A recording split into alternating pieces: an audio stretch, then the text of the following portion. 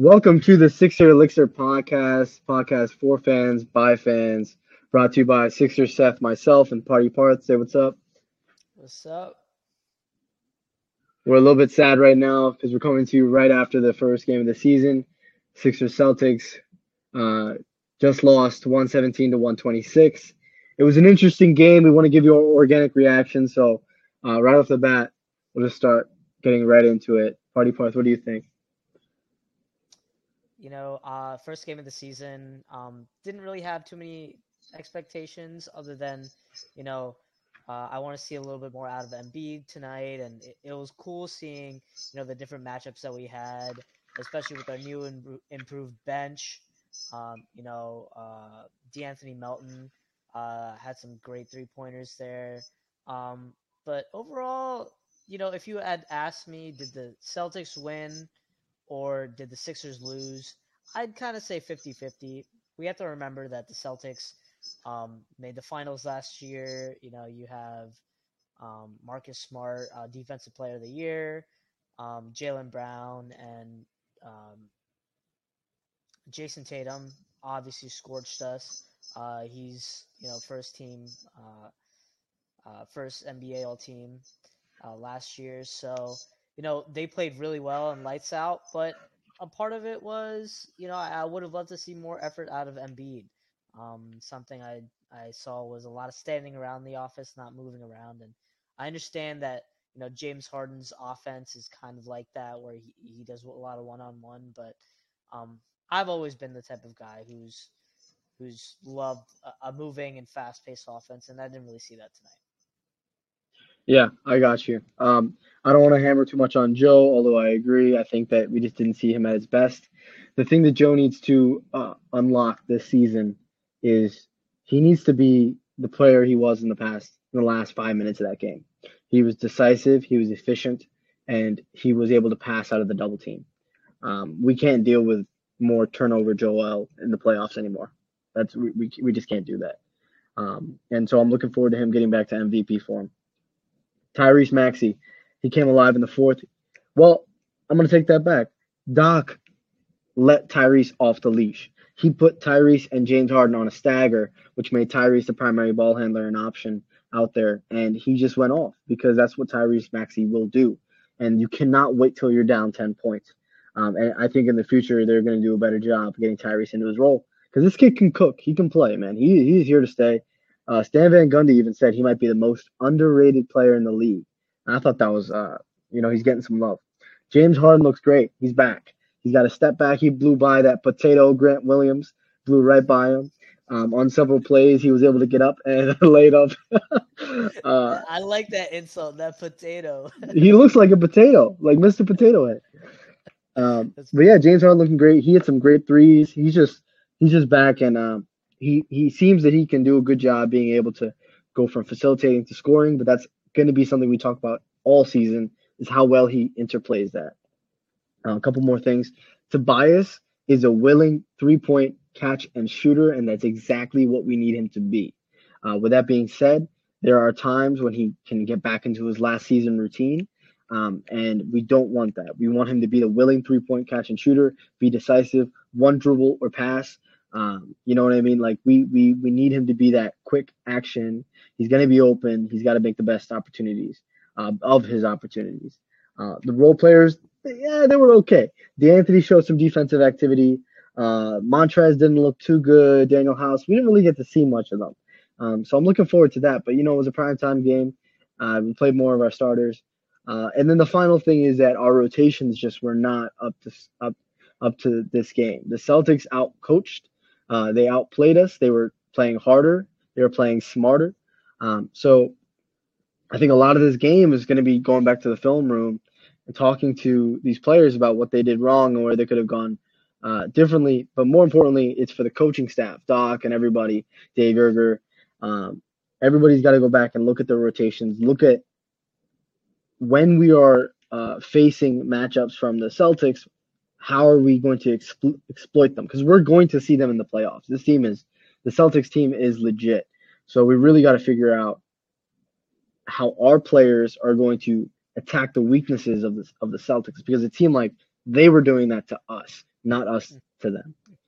No, for sure, and especially with their addition of Malcolm Brogdon, who has was a starter with Indiana, and now he came in here and took that 6-man role, and he put up 16 points. And kind of just looking at the box score, both Jaylen Brown and Jason Tatum both had 35, which is insane. They were just lights out from the 3-point range, and that's kind of what killed us there. So, the Boston Celtics, over the over the off season is when I heard some of the trades that they made. I thought they got stronger than they did when they played in the finals, and that's also another scary thing. So definitely Boston's going to be a scary team this year, but if we can get our sets together and get great matchups and put in that effort, I think we can definitely contend with them.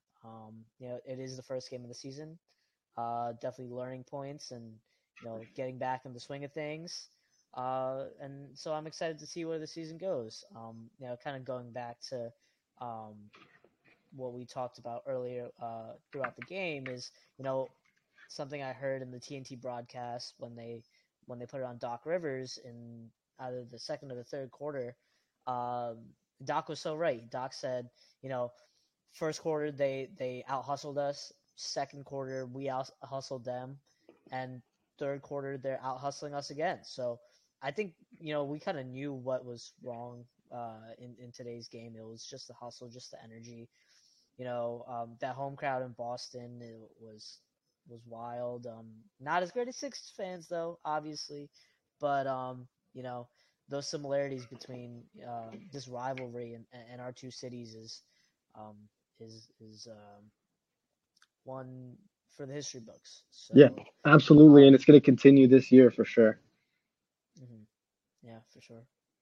So overall, my impression of this game was it pretty mixed. There's some things that I liked. I did see Joel at his best, some possessions, but it wasn't the majority of the game. I like seeing James Harden better than he was last year.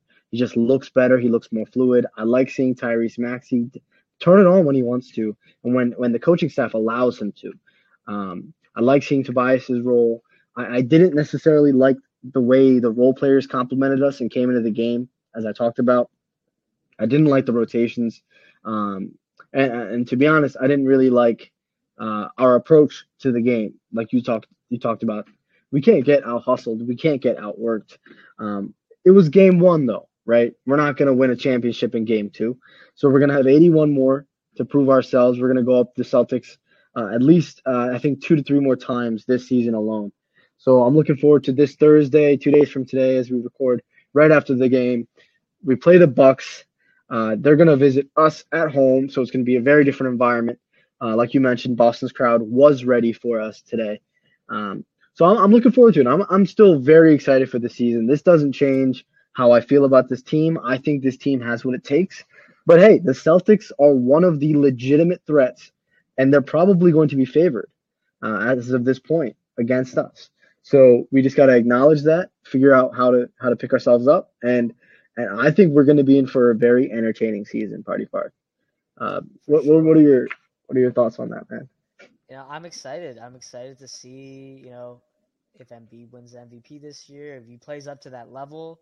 Um, you know, Harden last year he was missing some of those step back threes, and this first game kind of gave me confidence knowing that he's put in the work in the offseason. Everyone's been talking about him and him having better health and him working with Tyrese, and so those three, excited to see what those three can bring to the table this season.